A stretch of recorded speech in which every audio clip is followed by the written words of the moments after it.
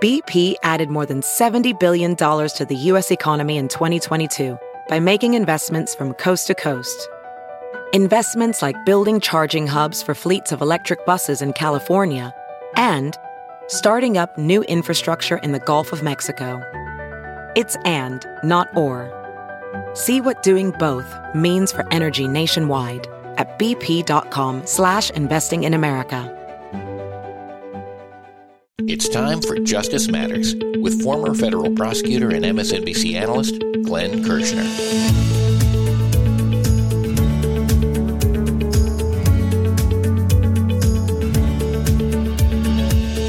In this weekend's podcast, Glenn runs down the legal recap of the past week. First up, how significant is it that the DOJ has acknowledged that Donald Trump can face civil lawsuits over the January 6th riots? Here's Glenn. Thanks for once again joining me for this weekend edition of Justice Matters. On Saturdays, we try to air things out. We talk about the biggest legal stories of the past week, and then we take on an issue of reform, something that needs to be reformed in our government. So, we're never going to run out of topics, are we, friends? Well, today, after tackling the legal recap, we're going to take on the need for police reform. Talk about a big topic. Talk about an intractable problem. Well, I'm going to give you my thoughts, just one man's opinion, on how we can actually go about reforming policing in this country. Now, I draw from my 30 years of experience as a prosecutor. A military prosecutor and a civilian prosecutor, a federal prosecutor and a local prosecutor, heck, a trial court prosecutor and an appellate court prosecutor. I'm somebody who has probably dealt with as many law enforcement agencies as any other prosecutor. And that really is a result of the unique experiences that a prosecutor has when they are prosecuting cases in the District of Columbia. You see, the D.C. U.S. Attorney's Office, that is the field office of the Department of Justice that operates in the District of Columbia, that office and the prosecutors there, I was there for nearly a quarter of a century, have a really unique jurisdictional responsibility. Because yes, we are the traditional federal prosecutors.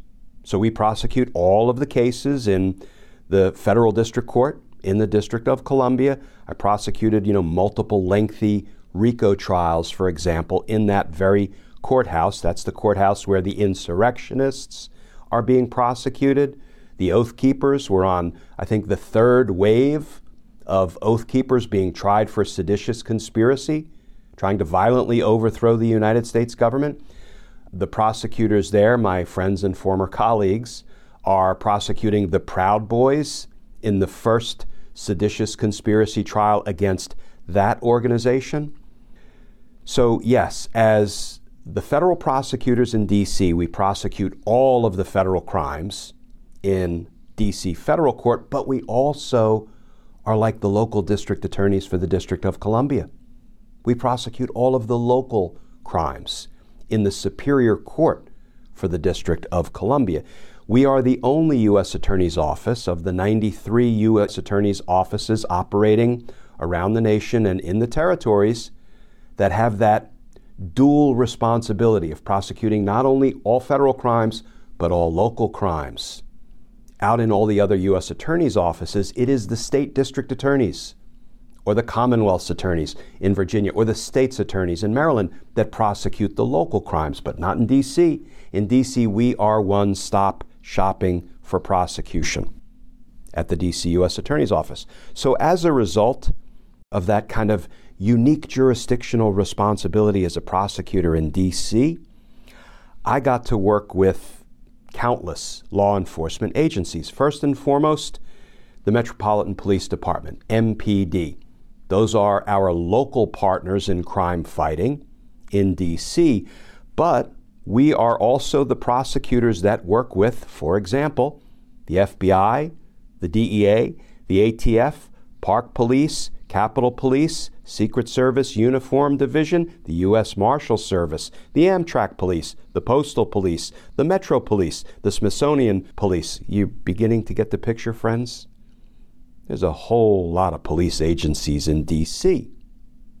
So I am really keenly interested in the topic of police reform, and I try to bring to bear my decades of experience working with endless police agencies and what I've learned about how I think police departments can operate better to protect and serve, how we can really reduce the incidence of, for example, excessive force. And I really look forward to talking with you all about that in the second half of today's kitchen table chat. But let's tackle the first half, and that is the week's legal recap. Okay, friends, so the first story I want to take on is actually a pretty big deal.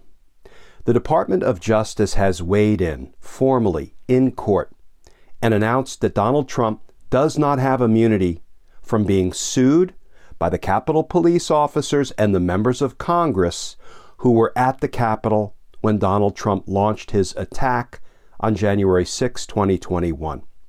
And this is a really important story for a number of reasons. First and foremost, for the folks who were injured at the Capitol that day, the Capitol police officers who were physically injured when Donald Trump launched his angry mob and told them, go to the Capitol, fight like hell or you won't have a country anymore. Now stop the certification, stop the steal. The members of Congress who may not have been injured physically, but they suffered extreme emotional distress and damage as a result of the Trump-inspired attack on the U.S. Capitol. But let me start with kind of the procedural background. How did we get here? And then let's talk about the implications of the Department of Justice taking the legal position that Donald Trump does not have immunity, and DOJ also said his language, his speech on January 6th does not enjoy First Amendment free speech protection. So let's start with the sort of background, the procedure. Members of Congress and Capitol Police officers sued Donald Trump for the damage he did, the injuries he inflicted when he launched his angry mob on the Capitol. And you know how Donald Trump is defending himself in that suit that was brought by the Capitol Police officers and members of Congress? He actually said through his attorneys, you can't sue me. You know why? I have absolute immunity and I am permitted to give a speech that expressly directs people to imminent violence, to attack the Capitol. I am entitled to do that, and I have absolute immunity, so you cannot hold me accountable. I'm telling you, when I read that, it was breathtaking in its depravity, in its callousness, in its lawlessness. But the judge presiding over the suit, Judge Amit Mehta, said, no, you're wrong. You can be sued. You can be held responsible for the attack on the Capitol that you incited and you inspired. And then, not surprisingly, Donald Trump appealed that decision up to the appellate court. And the posture that it's in right now is the Federal Circuit Court of Appeals in Washington, D.C. is deciding the appeal, deciding whether Judge Mehta was right and the lawsuit against Donald Trump can proceed, or whether he was wrong and it should just be thrown out because Donald Trump has absolute immunity, as he claims. They asked DOJ what its position is regarding a president claiming absolute immunity under the circumstances of what Donald Trump did. And DOJ filed its position. And I want to read just 2 sentences from what the Department of Justice filed with the appellate court because it's so powerful. They said, here, The district court concluded, in other words, Judge Mehta ruled, that plaintiffs' complaints, plaintiffs are the Capitol Police officers and the members of Congress who are suing Donald Trump, their complaints, the complaints they filed, plausibly allege that President Trump's speech at the rally on January 6, 2021, precipitated the ensuing attack on the Capitol, and, in particular, the complaints plausibly allege that the president's speech encouraged imminent, private, violent action and was likely to produce such action. Boiled down to its essence, what the Capitol Police officers and the members of Congress who are suing Donald Trump plausibly claimed is that Donald Trump's speech caused the attack on the Capitol. And then, moving forward to page 16 of the DOJ filing, here's what they say. DOJ says no part of a president's official responsibilities includes the incitement of imminent private violence. By definition, such conduct plainly falls outside the president's constitutional and statutory duties. Them some powerful words, friends. Okay, so why is this an important pronouncement from the Department of Justice? Well, first and foremost, it's important for the people who are suing Donald Trump, the Capitol Police officers, the members of Congress, for the damage Trump caused when he ordered the attack on the Capitol. But if we take a step back, let's talk about why else it's important. It's important because it helps clear a path that will lead to a Trump indictment for January 6th. Why do I say that? Well, first of all, this DOJ filing pertains only to the civil lawsuit. Okay, and DOJ was careful to say, listen, we're not rendering an opinion on any future criminal cases or criminal prosecutions. We're just answering the question in this civil lawsuit that the appellate court asked us to answer. However, why do I say it clears a path for Special Counsel Jack Smith to move in the direction of a criminal indictment of Donald Trump for the insurrection? Well, because if the Department of Justice had taken a contrary position, if DOJ had said, you know what, we've given this a hard look, and we've concluded what Donald Trump did in his speech on January 6th and in the run-up to January 6th actually falls within his official presidential duties, therefore he has immunity. Or if DOJ had said, you know what, we think the things he said on January 6th enjoy First Amendment free speech protection, such that you really can't do anything about it. You can't go after him. You can't penalize him. If DOJ had rendered those opinions, well, that would have made Jack Smith's job infinitely more difficult when it came to indicting Donald Trump for the insurrection. But DOJ didn't do it. DOJ said Donald Trump has no immunity and he has no First Amendment free speech protections for what he did. He can be sued. He can be held liable. He can be held accountable. So in a very real sense, not in a precedential sense, this isn't legal precedent. I would call it kind of atmospheric precedent. It sets a tone that DOJ has already taken a position that Trump ain't immune for what he did in the run-up to and on January 6th. And that is an important development. Coming up next, Congressman Scott Perry is trying to keep the contents of his cell phone hidden from the DOJ, but the judge isn't buying his excuses. This is Justice Matters.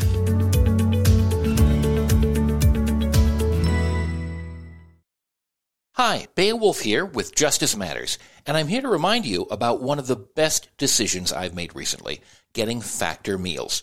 Eating is so much easier for me with Factor's delicious, ready-to-eat meals. Every fresh, never-frozen meal is chef-crafted, dietitian approved, and ready to go in just 2 minutes.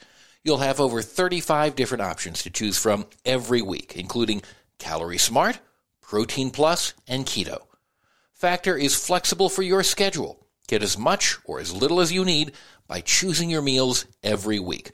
Plus, you can pause or reschedule your deliveries at any time. Also, there are more than 60 add-ons to help you stay fueled up and feeling good all day long. Factor is the perfect solution if you're looking for fast, premium options with no cooking required. Sign up today and save. I've done the math, and I can tell you Factor is less expensive than takeout, and every meal is dietitian approved, nutritious, and delicious. So what are you waiting for? Get started today and start meeting your meal and nutrition goals. Head over to factormeals.com/Glenn50 and use code Glenn50 to get 50% off.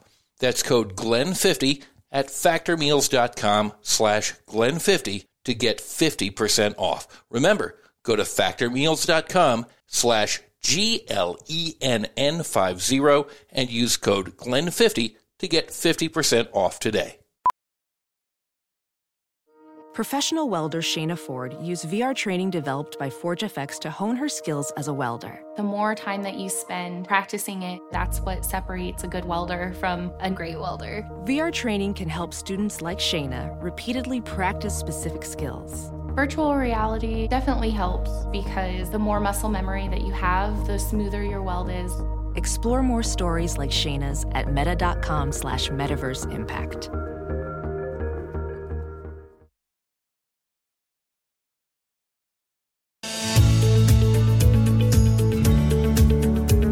A new ruling by the judge in Washington, D.C., with supervisory authority over the grand jury, has rejected the special privilege claims of Congressman Scott Perry to look at communications in his cell phone.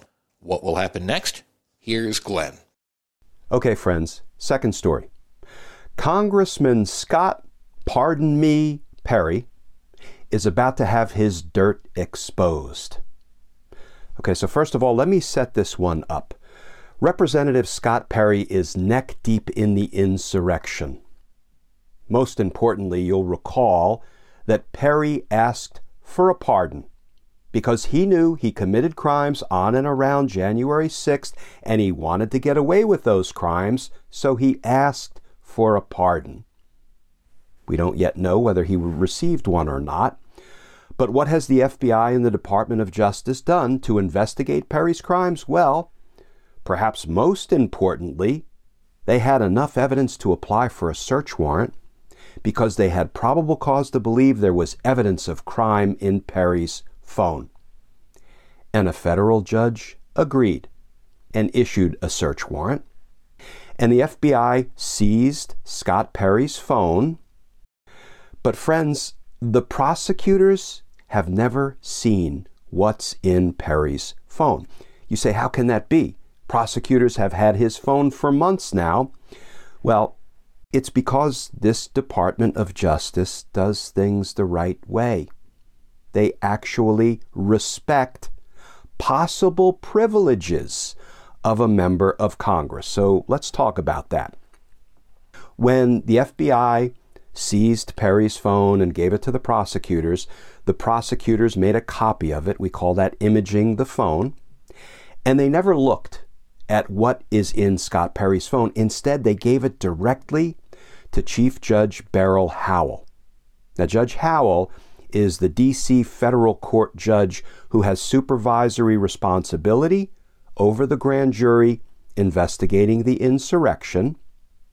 And the prosecutor said to Judge Howell, look, we don't know what might be privileged on Representative Perry's phone. So we're going to give it to you without even looking at it, and we're going to give Representative Perry an opportunity to lodge any privilege claims he thinks he might have over the contents of his cell phone, specifically speech or debate clause privilege. And friends, what that involves is the Constitution gives a privilege to members of Congress if they are involved in speech or debate about, for example, legislation then they can claim that that information is privileged. It can't be used against them in a civil suit or in a prosecution. It can't even be shown to the prosecutors or the FBI agents because it's privileged. So Representative Perry had an opportunity to tell Judge Howell, okay, there are privileged communications in my phone, emails, and text messages that the prosecutors should not be permitted to see inferentially because, they involve me robustly debating legislation. And here's what Perry told Judge Howell. He said, Judge, there are more than 2,200 privileged communications in my phone. Specifically, Perry put the number at 2,219 speech or debate privileged communications that the prosecutors do not get to see. Now remember, the prosecutors can't even intelligently respond to that because they haven't looked at those 2,219 messages, so they can't even meet the force of Perry's assertion that they're privileged. But as I say, what they did is they gave it to Chief Judge Beryl Howell, who I will say is a very, very good, fair, strong, respectable jurist. And they said, Judge, we trust you. You can look at them. I know we can't really respond to his claim because we don't know what's in those messages, but we trust you, Judge. And so Judge Howell looked at the 2,219 messages that Scott Perry swore were privileged. And do you know what Judge Howell ruled? She said of the 2,219 messages that Perry is trying to hide from the prosecutors and the grand jury, and by extension from the American people, 2,055 of them are not privileged. Friends, is it any surprise that Scott, pardon me, Perry, was trying to nefariously, corruptly, falsely hide from prosecutors more than 2,000 communications that were not privileged, communications that were in his phone that were evidence of crime? Well, guess what? The prosecutors will get to see them, and in fact, Judge Howell ordered that they should be disclosed to the prosecutors. Now, the prosecutors won't get to see them immediately because there's still litigation ongoing. There's always litigation ongoing, isn't there? Friends, God forbid we should ever enjoy some timely justice, some prompt accountability. But I digress and my blood pressure spikes. So the prosecutors ultimately will see those 2,055 non-privileged communications that Perry was trying to hide from the grand jury. And I predict they're going to be spectacular. And they're probably going to be extremely enlightening on the question of precisely why Scott, pardon me, Perry, had to request a pardon to try to get away with the crimes he knew he committed on and around January 6th. Coming up next, how could it be that even more classified documents are being found at Mar-a-Lago? Will there be more charges coming? This is Justice Matters.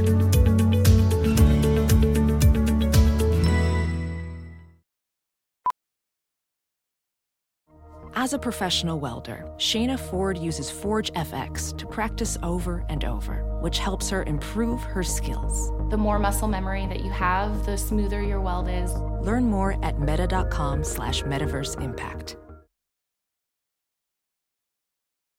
Have you heard you can listen to your favorite news podcasts ad-free?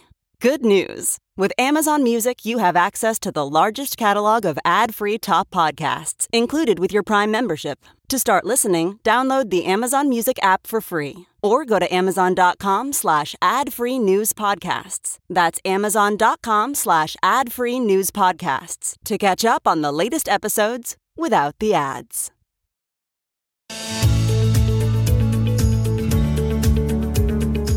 Yet another box of top secret documents have been found in Donald Trump's office at his resort in Florida. Will Trump ever be held accountable for the many crimes he's committed? Here's Glenn. Okay, friends, third and final story. More classified documents were found at Mar-a-Lago in Donald Trump's office because, of course, they were. Here is how CNN reported that story. Headline: How a box with classified documents ended up in Trump's office months after FBI searched Mar-a-Lago. The Justice Department wants to know how a box containing a handful of classified records turned up at Mar-a-Lago late last year, well after several rounds of searches of the property by federal agents. Investigators working for Special Counsel Jack Smith in recent weeks have interviewed a Trump aide who copied classified materials found in the box using her cell phone to put them on a laptop, because of course she did.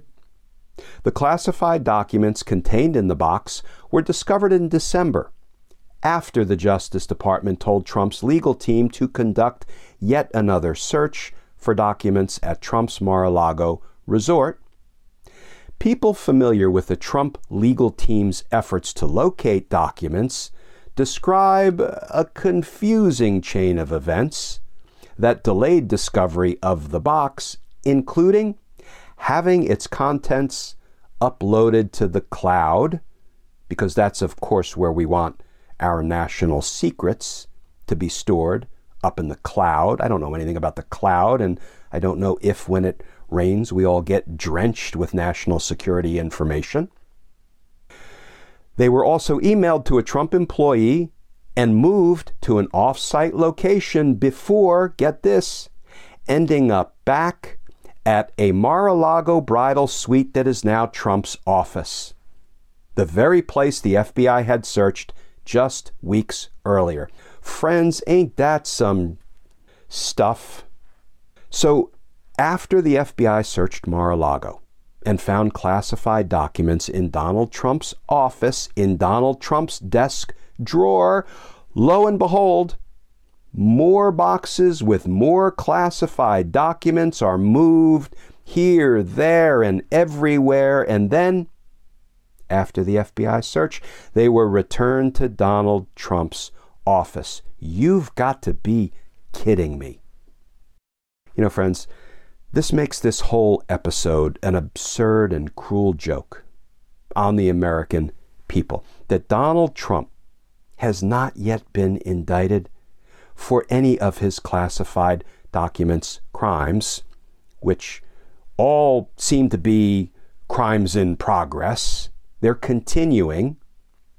You know, he hasn't been held accountable for his classified documents crimes, for unlawfully continuing to withhold those documents. He hasn't been indicted for obstructing justice by violating a grand jury subpoena for the return of those documents.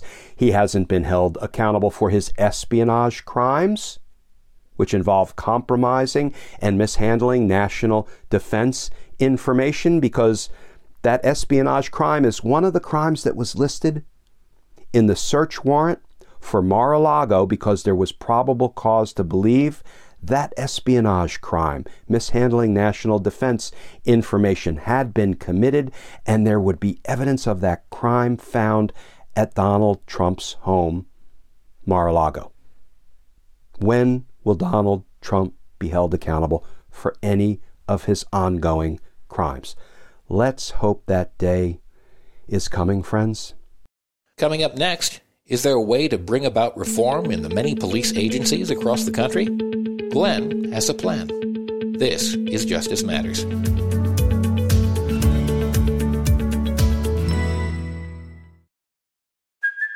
Hey, it's Kaylee Cuoco for Priceline. Ready to go to your happy place for a happy price? Well, why didn't you say so? Just download the Priceline app right now and save up to 60% on hotels. So whether it's Cousin Kevin's Kazoo Concert in Kansas City, go Kevin, or Becky's Bachelorette Bash in Bermuda, you never have to miss a trip ever again. So download the Priceline app today. Your savings are waiting.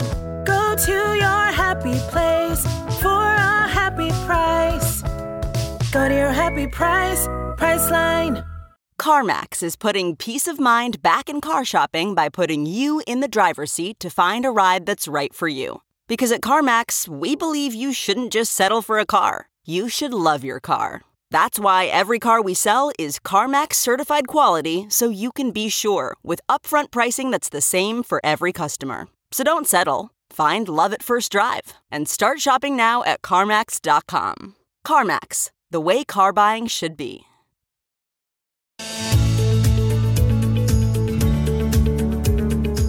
Most people agree that there has to be police reform due to the many instances of excessive force in civil lawsuits. Is it possible to bring about changes that will make police departments more accountable?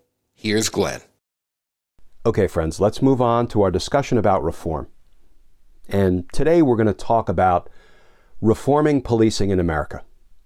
And you'll excuse me if I don't spend any time trying to convince you that we need to reform policing in America. I am going to assume that most people would agree that reform is necessary. I mean, if it wasn't, we wouldn't be awash in excessive force cases, often resulting in death. We wouldn't be awash in civil rights violations. And I always start this discussion by saying, I worked with so many police officers, military and civilian, federal, state, and local. And in my experience, the majority of them, the vast majority of them, are in it for the right reasons, to protect and serve.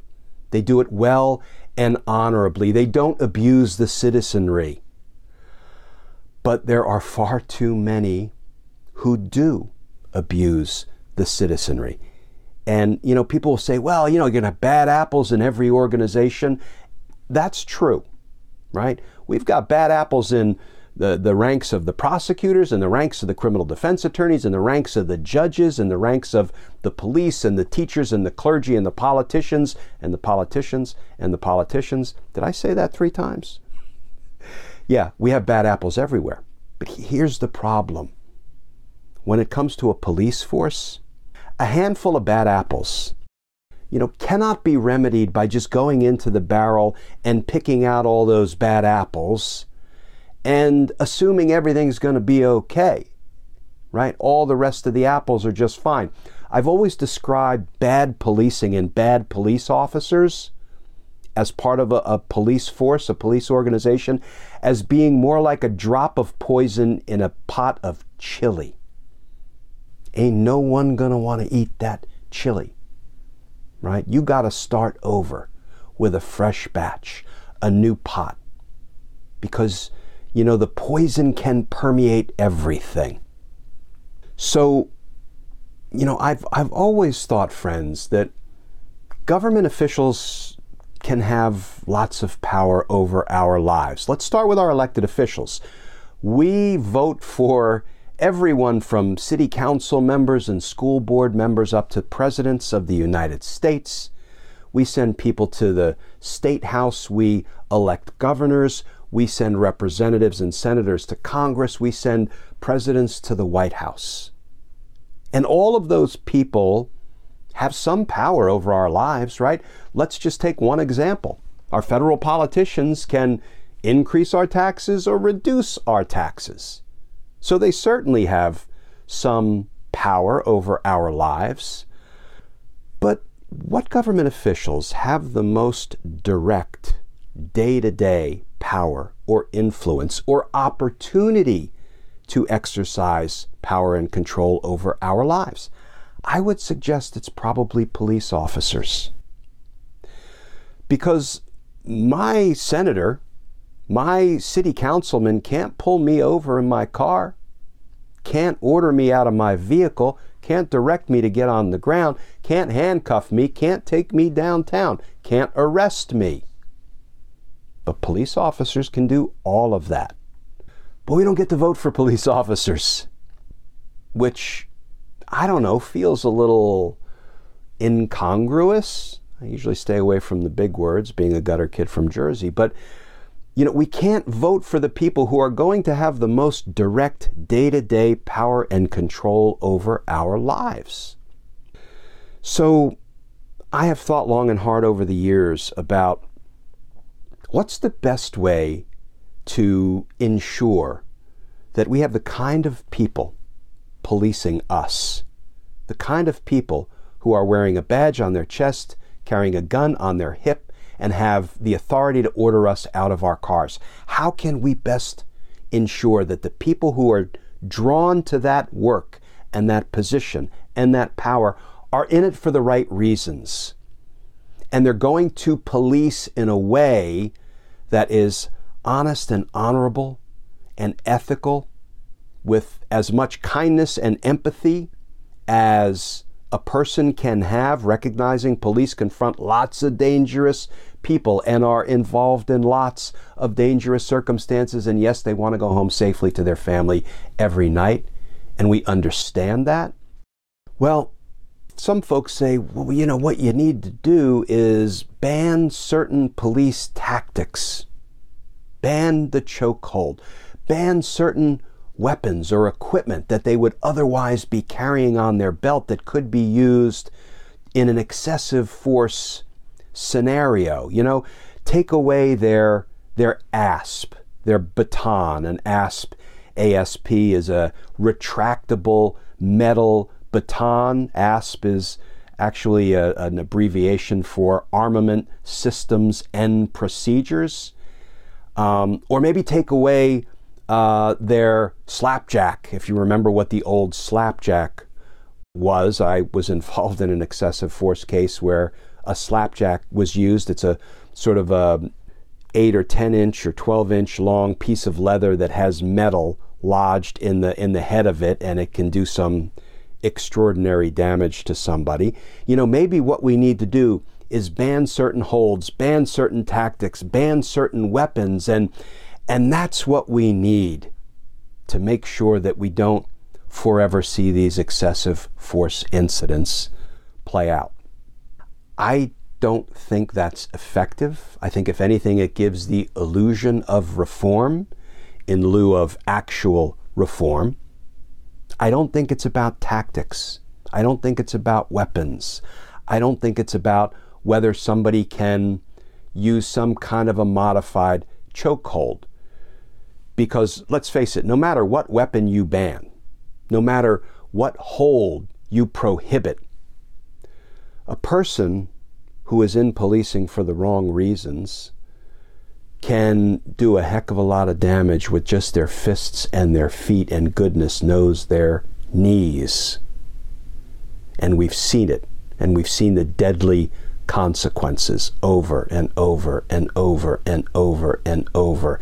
And I could go on for another hour with the overs.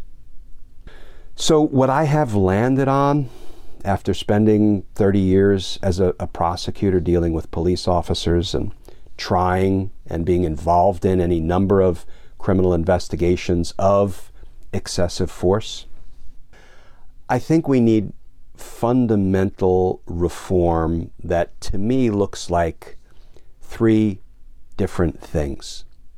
We need, 1, extreme vetting for anybody who wants to be a police officer. Extreme vetting with full citizen participation. You know, let's face it, in this day and age, if you are a hateful person, if you're trying to sneak onto a police force because you're just dying to exercise the power and authority that comes with a badge and a gun because you want to run roughshod over people you don't like, people you find undesirable, and if you're the kind of person who is filled with hate and prejudice and bigotry and homophobia and xenophobia and misogyny, or you're just a nasty SOB, you know, not to put it too bluntly, but you just want to hurt some folk, well, not only do you need not apply, but we need to do everything we can to ferret that out. If that's the kind of person who yearns for the power that comes with a gun and a badge. And let's face it, in this day and age, it's very hard for people to live anonymous lives. You know, if that's what you're about, if hate is what you're about, and you want to be a police officer, boy, you better be prepared for some of the most extreme vetting imaginable. First of all, yes, we're going to do all the normal things. We're going to do background investigations. We're going to interview your friends and your family members and your neighbors and your second grade school teacher. Yeah, we're going to talk to all of them. I remember when I was having a background check for a security clearance in an espionage case I was handling as an Army JAG. I somehow found out, they went back to my second grade school teacher, which I found interesting and a little amusing, and I can't imagine she remembered much about me in second grade. But, we need to be just as thorough when we're talking about the power that comes with a gun and a badge as we are when we talk about the responsibility of people, handling and being trusted to secure our national security information when they go about their work as federal employees or prosecutors or law enforcement. Not only are we going to do all the typical background stuff and dig a little deeper than perhaps we have in the past, not only are we going to do the standard polygraph examinations, lie detector tests, but you know what? Social media? I think we should be crawling so far up into their social media accounts so that if you've got that hate that's motivating you and that prejudice, that bigotry, that homophobia, that xenophobia, that misogyny, we're gonna find out about it, and then we will show you the door. Because you need not apply, because you can't be trusted with the power of the badge and the gun. And all of that extreme vetting, part one, should come with full citizen participation.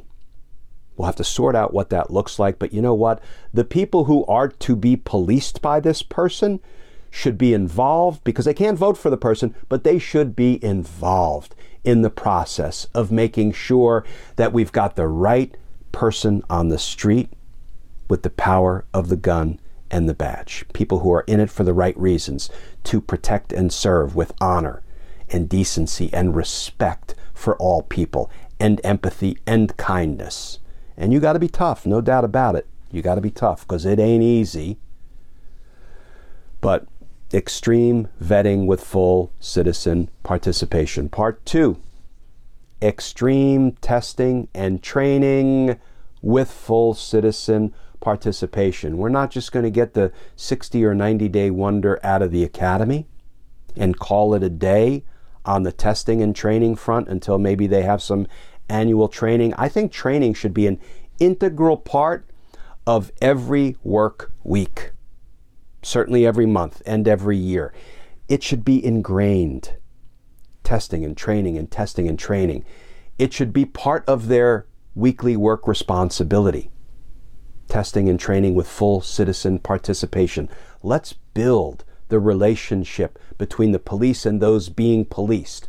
Full participation of the citizens, of the people, the ones who will be policed by these officers. So part two, extreme testing and training early and often with full citizen participation. And part three, extreme accountability with full citizen participation. No 3 strikes and you're out. No 2 strikes and you're out. 1 strike, 1 founded accusation or allegation of excessive force or otherwise abusing your authority, your power, your position, your badge, and you're gone. Because policing is too important. You don't get 3 strikes, because that means there are 3 victims out there in the community who have been mistreated or abused or assaulted or worse. No 3 strikes and you're out. 1 strike and you're out. You want this job, you want this power, you have to accept it on the terms that the citizens set. 1 strike and you're out. And that accountability, there will have to obviously be a process to address and deal with allegations of police misconduct and abuse. There are all sorts of citizen review boards in place in various jurisdictions around the country, but there needs to be full citizen participation in that accountability process. And then once you got that 1 strike and it's been proved, well, then you are on a national registry, and you will not just be shifted from one police department to another to abuse folk elsewhere. You're not just going to put your abusive problems behind you and not have them follow you? No, they're going to follow you. They're going to follow you. You can find another line of work where you're not entrusted to protect and serve. So that is a 3-part plan, an approach that I think will help, create a nice, healthy, edible pot of chili. Extreme vetting with full participation, vetting in the process of evaluating who should and should not be entrusted with the power and authority of the badge and the gun. Extreme testing and training with full citizen participation, and extreme accountability with full citizen participation. And let me finish with what some people will often observe, which is that, well, the police unions have so much power that there's really nothing that can be done. Well, yeah, there's nothing that can be done if we accept the position that there's nothing that can be done. Now, let me first say I am a fan of unions. I think there has historically always been a disparity in power and money between the workers and management, and I think unions are an effective way to help, if not level the playing field, because I don't know if that's entirely possible, but at least giving the workers a fair shake.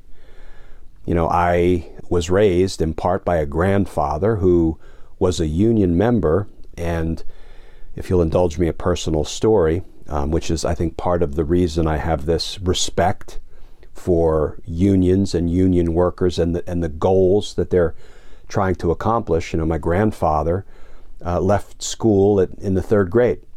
Very different time, obviously. He went out and felt the need to help support the family. And he learned how to paint houses. And he was a house painter. And when I was in 3rd grade, I believe it was 3rd grade, I was about 8 years old, he started taking me on jobs. And he taught me how to paint houses, inside and out. And to this day, I love painting houses, in part because I think it brings back fond memories of my grandfather. Some of the fondest memories is when we were done painting for the day, we would go to the corner bar in Clifton, New Jersey, and Grandpa would put me up on the bar stool right next to him. He'd get me a cherry Coke and a bowl of pretzels, and Grandpa would get his medicine, need my medicine, which was Pabst Blue Ribbon, PBR. That was his medicine, and he would sit there and smoke his filterless Camel cigarettes, and I would drink my cherry Coke and eat my pretzels after having been on a painting job with Grandpa, and I thought I was king of the world. I was king of the world sitting next to my grandpa. Those cigarettes took him at age 55. But, notwithstanding the fact that he dropped out of school in the 3rd grade, he rose to the upper echelons of one of the big painters' unions in New York. And he told me stories, and he convinced me of the importance of protecting and promoting the rights of the workers, where there was this extreme disparity of power.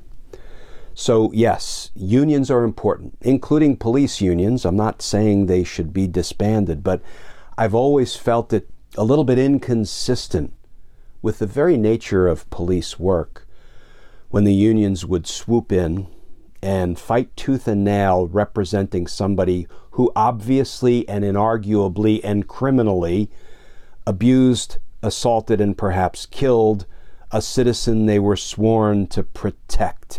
Is that really the best use of union resources? Or does that have to be given a relook? Because, I acknowledge that there will be lots of impediments to what I am proposing: extreme vetting, extreme testing and training, and extreme accountability with full citizen participation. But friends, nobody said it was going to be easy.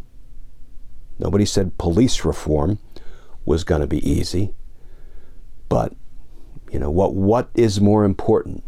Yes, we have lots of reform priorities, particularly after the 4 years that we suffered. And boy, did the American people suffer mightily between 2016 and 2020. And we are still suffering for want of accountability, but I have to believe that's coming. Because if I give up hope that accountability is coming, I don't really know what we would be left to do or fight for or believe in. And that is why we fight on every day. For ourselves, for our kids, for our grandkids, for our neighbors, for our friends, and for strangers, the friends we haven't yet met, we fight on. Because justice matters. Friends, thank you for sitting with me on this Saturday for our longer format chat here at Justice Matters. If you want to find me elsewhere, and you've probably had your fill of me by now, but you can find me on Twitter and Instagram and Facebook, Glenn Kirschner 2. You can go to my website, which is glennkirschner.com. You can find me on YouTube. Glenn Kirschner Justice Matters is the name of the YouTube channel. And if you want to more formally kind of join Team Justice and join and support our all-volunteer efforts, you can go over to patreon.com. You can sign up to become a patron. You'll get a whole bunch of behind-the-scenes looks at what we do here at Justice Matters, and I'll also send you some Team Justice and Justice Matters stickers and a personal handwritten note of thanks. So until next week, when we sit back down at the kitchen table and talk about another aspect of government reform that we need to try to tackle, until then, I hope you have a good, safe week, and I look forward to talking with you all again soon.